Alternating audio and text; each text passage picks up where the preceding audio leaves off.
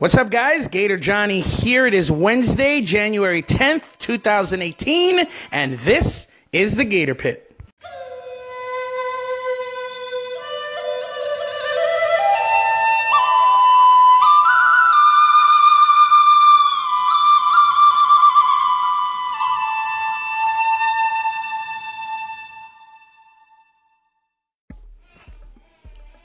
Every day, in every way, we see things and discuss things and think about things that separate us, right? Whether it be politics, whether it be economics, whether it be gender, whether it be ethnicity, religion, sports. I mean, there's just so many things that we focus on and deal with that separate us. But we very rarely talk about the moments that bring us together, shared experiences, things that everyone can relate to. Well, yesterday I had an interesting conversation with an old friend who I realized had been living the life that I've been living for the past 9 years. 9 years ago, I stopped working at the Gator Park in Orlando, here in Florida. And it wasn't by choice. I got laid off. I was so burnt out by that point. I was burnt out. I was bored. I had been doing the same show over and over and over for 7 years. You know, I had lost that fire. The department was in a state of transition. So I was up in the air when it comes to that. Like most people, I'm not a fan of change just for the sake of change. And I didn't see a reason for our policies and procedures to change or our way of entertainment. That was all changing, so I was kind of down with that. And my body was beat up. I was so hurting and I was in so much pain. I was a grump. 7 years of wrestling alligators and just doing the general work that we did there had ravaged my body. I was popping pain pills every day just to keep going. And I was physically a wreck, and it affected me emotionally. So, and as you guys know, I'm high energy, I'm pretty vocal, and I'm emotional, which means my emotions aren't really kept in check. When I'm angry, when I'm upset, when something's bothering me, believe me, everyone's gonna know. Maybe I was immature to handle it this way, but I would walk around talking at the top of my lungs about the things that bothered me. You know, and that rubbed people the wrong way. And I guess that's kind of what I wanted. I don't know, somewhere deep down inside. But anyway, they let me go. And for the past 9 years, I've been struggling. I've been struggling to find that again, what I had there. But last night, talking to an old coworker that was a part of the original group when I first started, I come to find out he's been going through the same thing. When we first started, it wasn't a job, it was a family. The very nature of the job, having to trust someone with your life, because if I'm on that alligator and you, my listener, are my backup, if something goes wrong and I end up in that gator's jaws, my life is in your hands. You're the only one that could save me. So whether we liked each other or not on a given moment, we had to trust each other. It's just kind of the way it was. I guess I can liken it to a military situation or law enforcement. Like, your partner has your back. And, you know, it created a family. We were a family. We were bonded. We understood each other like nobody else could. As the years went on, that changed. And I tried to hold on to it, and I just couldn't. I was fighting upstream. But for the past 9 years, I've suffered depression. I've suffered anxiety. I've gone through all these emotions because I've been trying so hard to find that. And it wasn't even the job itself. It was the people. It was the love we all had for each other, the chemistry. And I haven't been able to. And it's been driving me nuts. And I've been driving Sheena Diane nuts trying to find it. Well, turns out my old coworker has been going through the exact same thing. And to this day, he's still dealing with it. That depression, that anxiety, that you know, when you find your perfect utopia, and that sounds corny because I'm talking about a job, but I mean, you know, we spend most of our times at our jobs, don't we? Most of our waking hours, for most of us, is spent at work. So when people say work isn't that important, I mean, work comprises the majority of your everyday life for the majority of your life. So it is important. So the fact that I had found this utopia and moved from a different part of the country, thousands of miles, just to do that, and the struggle that I went through to get it, and then not be doing it anymore, that's been a tough pill to swallow. And it's just been something I've been dealing with, you know, but now I realize I'm not alone. I'm not alone. It doesn't make it any easier, you know, but at least I'm not going freaking crazy, because I always thought it was just me. Like, dude, why are you obsessed with that? Like, let that shit go. Like, move on. And I can't. It's like when you know, that love you can never let go of, that first love maybe, or whatever. It was just so intoxicating, so addicting. And even though it may have been toxic, to this day you think about it, right? And how you wish you could go back and change things and make it better. That was that love, that work environment, that park, that group, those people. I guess the best way I could describe it is the show Lost. For those of you that haven't watched Lost, the series, I'm about to give a spoiler alert, because it's been freaking 10 years and it's been discussed heavily everywhere on the internet, everywhere in magazines, everywhere on television. So I don't think talking about this is going to kill it for anybody, but just in case, spoiler alert, fast forward the next couple of minutes. But anyway, in the show Lost, the whole series ended strangely, and people didn't understand the ending. To me, it was simple. It made sense, but to nobody else, it made sense. But they go through all these crazy things. They go through all this strangeness and struggle on this island. And at one point, they get off the island, and then they come back to the island. It was a sci-fi show, not only a survival show. So obviously, there was room allotted for craziness. But then there was the last season, which totally flipped things sideways. And it kind of had nothing to do with the story. Everything just went nuts. And at the end, in the final 10 minutes of the final episode, the main character, Jack, ends up at a church. One of the other characters, Kate, told him to go there. And throughout the episode, throughout the last season, so many of the characters would remember. They would have a moment of remembering the island. And whatever situation they were in at that moment, they would kind of like go, oh, I remember now. Okay. And then they would leave. But Jack struggled. Every time the memories would come back, he struggled and he wouldn't let go. He wouldn't hold on to them. He would keep going and doing what he was doing. He was a doctor and a scientist, a very pragmatic man. One of the other characters actually tried to bring him over. His name was John. And he was like, nah, you're going crazy. I don't remember that life you're talking about. Finally, at the end, he ends up in a church. Kate brings him to a church, and she said, go ahead, go in. And he goes inside, and his father is standing there. Mind you, his father had passed away years ago. And he's like, Dad? And he's like, yeah, hi, hey, son. And he's like, you're here. He's like, I am. He goes, but you're dead. He goes, yeah. He goes, crap. Like, it dawns on him. Does that mean I'm dead? And his father just kind of sighs and goes, yep. And then he starts to cry, and he hugs his father, and they start talking, and he's like, but so what's going on then? What's happening? And basically his father told him that everything that's just gone on, meaning the last season, was something that they all created to cross over together. All the situation, it's almost like they were in purgatory, but they created it themselves to cross over because they had to all cross over together.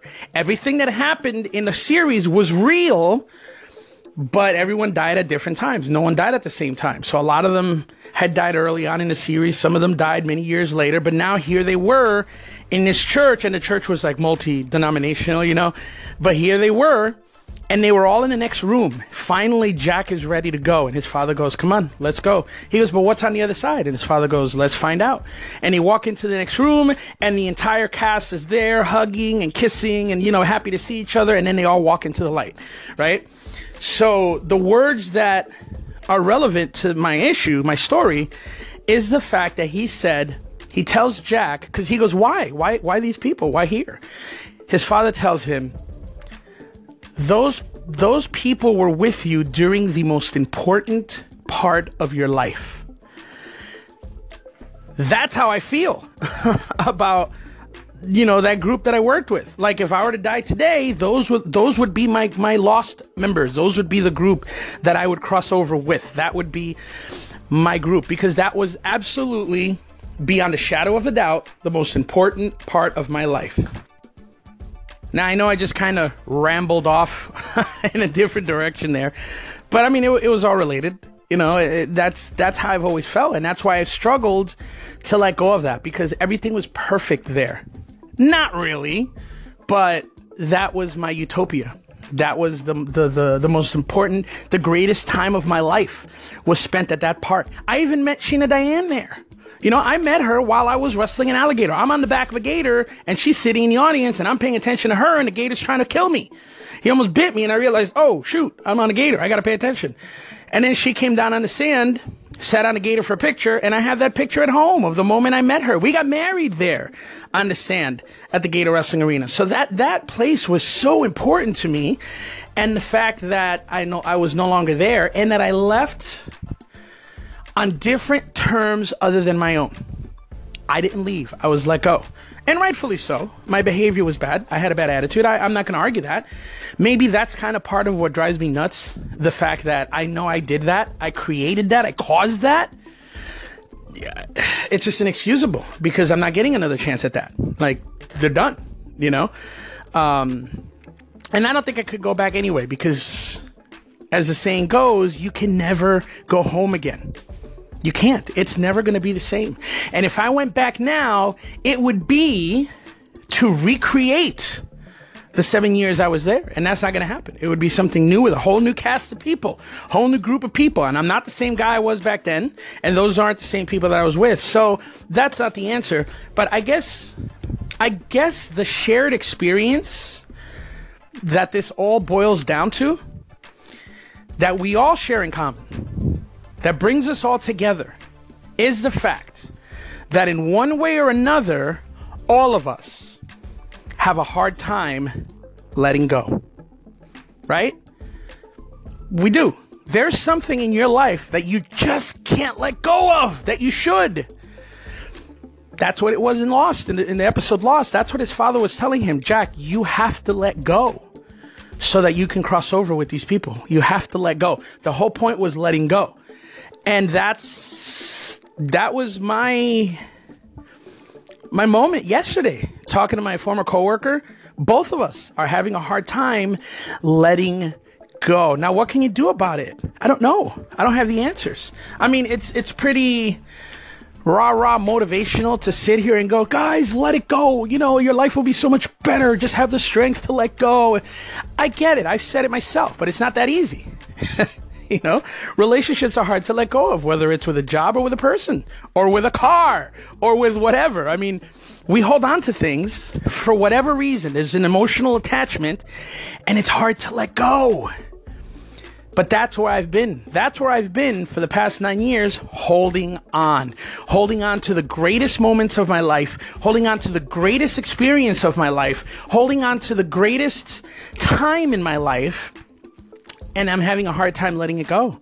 And it still affects me to this day. Now, have I moved on? I don't know. Honestly, I don't know. I try. And I don't believe in the word try, so I'm using it loosely here. But I focus on other things, and I start other things, and I go in different directions. But in the end, I'm still holding on. I'm not holding on to the job. I'm holding on to the memories. I'm holding on to the experiences. I'm holding on to the times that I had, the good and the bad, because there was bad as well. There was good and bad. But that's what it is. And that's the shared experience I wanted to talk about today. The inability that we have to let go.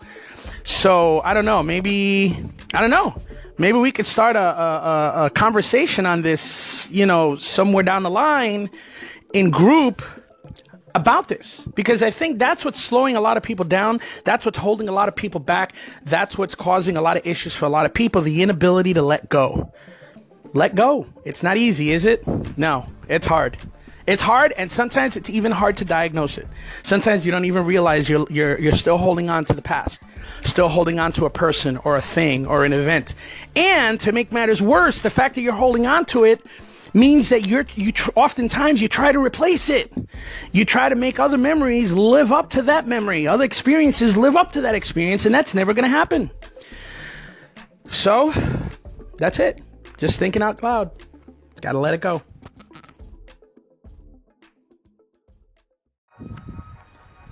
I was having a conversation with my daughters yesterday morning.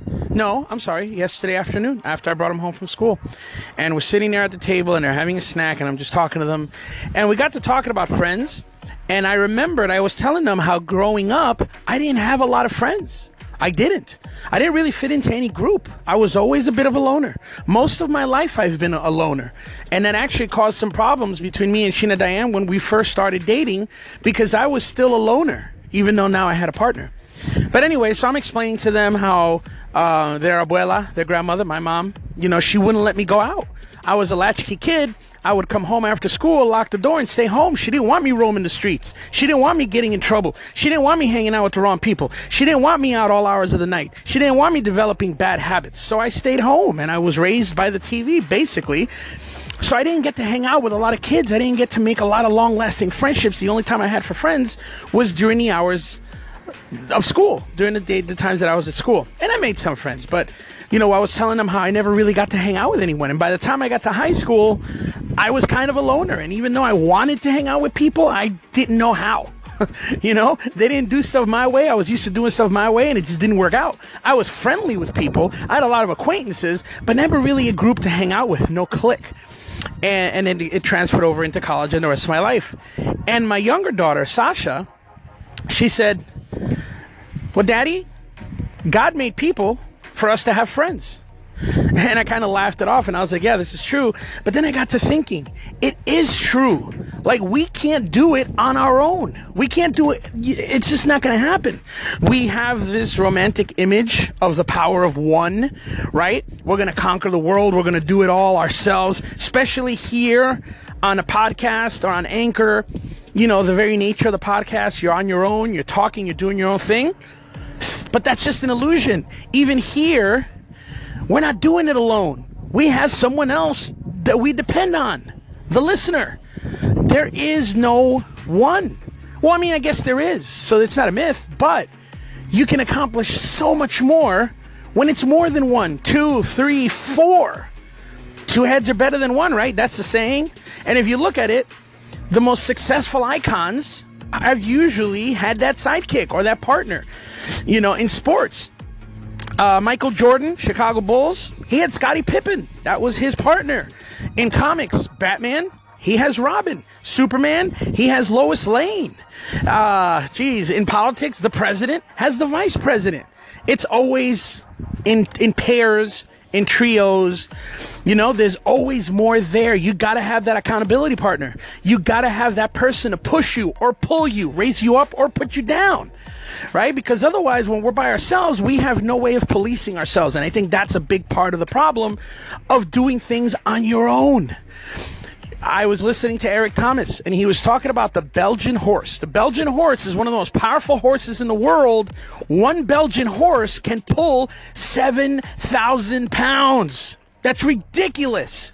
But you put two Belgian horses together, and they can move 15,000 pounds. Not 14,000, 15,000. So together, they can do more than mathematically they should. But here's the thing. If you train two of them together, because that's just putting two together. If you train two of them together, if you bring them up together and have them work together and they train together, you can have two Belgian horses pull 25,000 pounds. What? That's ridiculous. That's like mind-blowing. The power of two.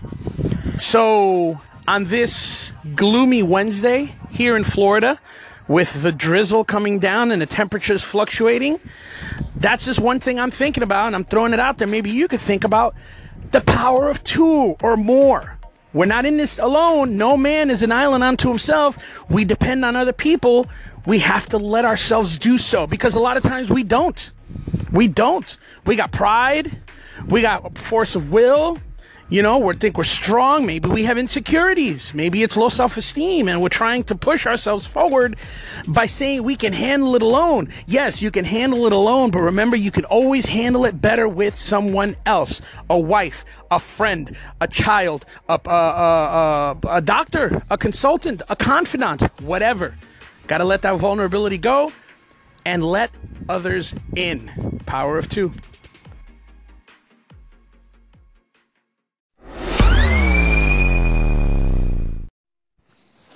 Hey, Gator Johnny, I'm calling you from the almost Great White North of Montana. Hey, this is Michael Conway, the Illuminarch of Illuminarch Podcast Radio.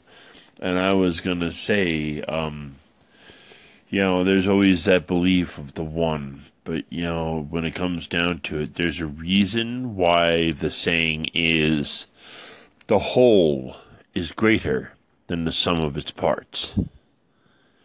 Because our efforts with others, as long as we're all working together towards a singular goal or a similar goal, then it comes down to that the two overcome more than either of them added together.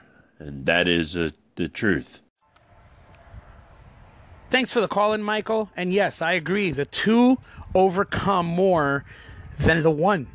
I mean, that's just a fact, right? You don't have to be a Belgian horse to know that. There's other, using animals again, because I just mentioned a Belgian horse. Let's use another example. The world's most efficient predator, the world's most efficient creature is the ant.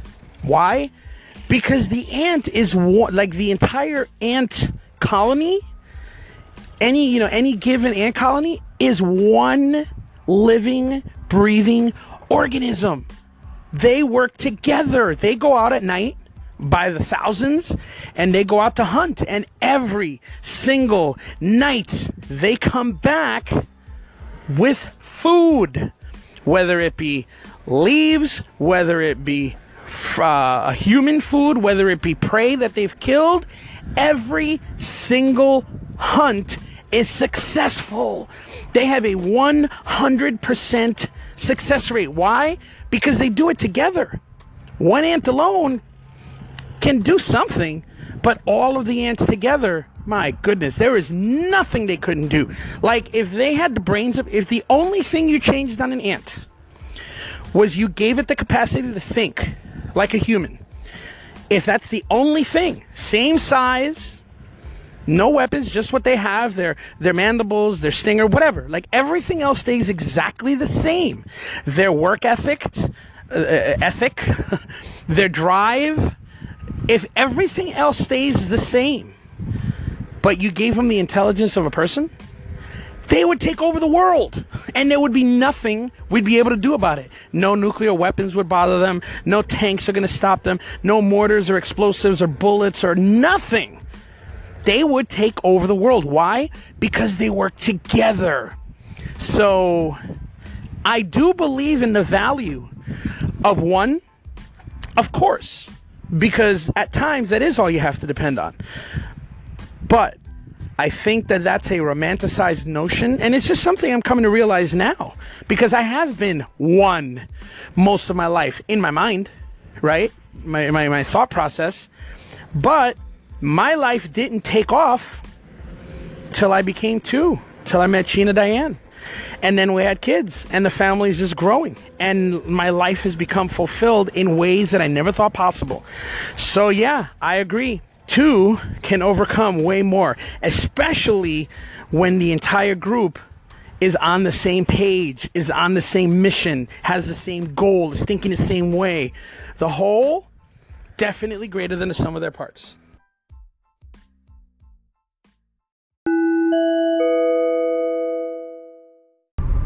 Hey Gator Johnny, it's Megs, and I wanted to first say I didn't catch your segment yesterday, so I'm so glad that Gigi echoed it regarding the Monday do-over, because I completely understand where you're coming from, and I have just had a renewal in my evaluation of myself this week as well. That's why you're seeing me post more on several different platforms, because I know my self-worth and I know what I'm worth. So because I know that, I'm putting myself out there more. I think that you are going to do amazing things. You've just got to find that drive again. So here's what I recommend. I recommend finding out what your goals, when you achieve that goal, what is it going to do for you? And let that be the striving force in getting it done. Megs, my dear, thank you for the call-in. I always appreciate hearing your voice and getting your advice. As goal-oriented as I am, because I always need a goal, my flaw, one of many, because I put them out there, I ain't trying to hide them, but my big flaw when it comes to that is my goals are pretty short-term. I don't plan it that way. But once I reach a goal, I lose interest. And that's what I always struggle with. And I've stopped so many great things in my life that I had so much momentum with because I accomplished a certain goal. You know, when it came to DDP yoga and working out, I reached my goal weight. That's it. I'm there. I'm done. Next. You know, and that's horrible. I need to stop that. I don't like that at all. Same thing with Anchor. Like, I've backed off of Anchor. Well, I've backed off of Anchor not so much because I got bored, but because of the fact that I'm trying to reevaluate what I have to say, what my station is going to be about, what I'm doing. But in that sense, even then it's changed. I started off on Anchor with a certain topic, with a certain way of doing things, right? I was very passionate. I was very motivational. While it wasn't all rah-rah motivation, a lot of it was just life experiences and just me thinking out loud.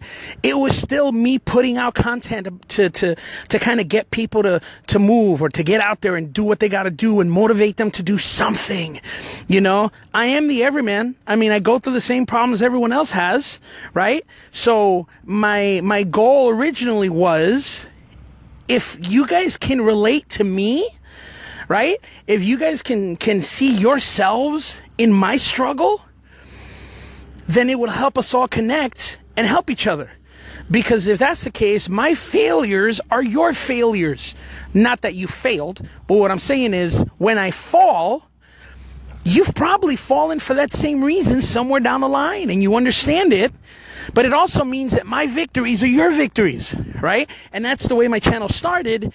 And then I kind of started drifting off into different directions, and I kind of lost my way. So I'm kind of trying to reevaluate what it is that I'm doing here, what it is that I'm saying here, what it is that I'm presenting here, and who I am here. Still looking for that voice, that elusive voice. And I have a feeling once I find it here on my podcast, here on Anchor, it's going to help me find it in life. But that's my big flaw. That's one of my big freaking downfalls, is my short attention span when it comes to goals. Because, Megs, I will move heaven and earth to accomplish my goal. I will do what I got to do to get to where I need to go. Sheena Diane has seen me do it. I'll just come up with an idea and I'll do whatever it takes to do it. And I'll be fully motivated and fully dedicated to it. And then once I do it, all right, that was cool. Let's move on. I'm never in it for the long haul. And I want to be. I want to find that one thing that I can stay with forever. That one thing that can define who I am. You know what I mean? So, and I'm not... Yeah, well, I don't know. That's it. I mean, again, I'm just thinking out loud, but that's what it is, you know? That's what it is.